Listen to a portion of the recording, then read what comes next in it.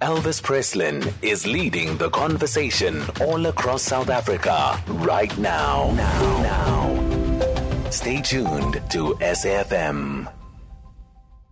A coalition of LGBTIQA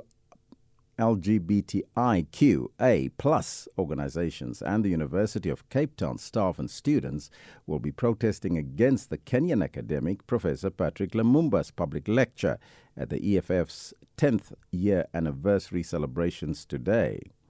The planned march comes after Lumumba congratulated the Ugandan President Yoweri Museveni for signing the country's anti-homosexuality bill into law. The public lecture is expected to be held at UCT. For more on this, we joined on the line by Dr. Barbara Boswell, an associate professor and head of Department for English Literary Studies at the University of Cape Town. A very good morning to you, Doctor, and welcome. Good morning, Elvis. Thanks for having me. Doctor, what are you hoping to achieve with this protest today, and what is your message to the EFF in respect of this march? Well, we want to bring awareness to the fact that we won't allow or we don't want people who are proponents of hate speech and who want queer people and transgender people to be put to death to speak so freely in our country and on our campus. We think that the EFF has a duty to uphold the Constitution, which prevents or prohibits hate speech against people on the grounds of their sexual orientation. And so we think this is also a problem from the EFF side. They should be upholding our Constitution, not inviting speakers who are actually advocating for the death of queer people and queer Africans. And what came of that petition that was directed at the interim UCT Vice-Chancellor Emeritus Professor Adaya Reddy in this respect?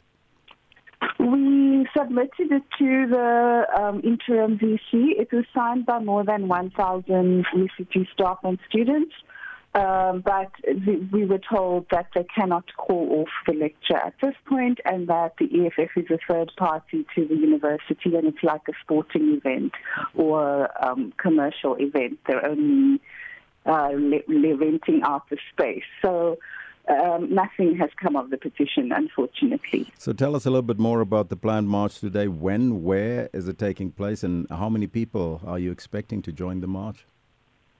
We're expecting about 300 people from the community around UCT and also a large number of staff and students.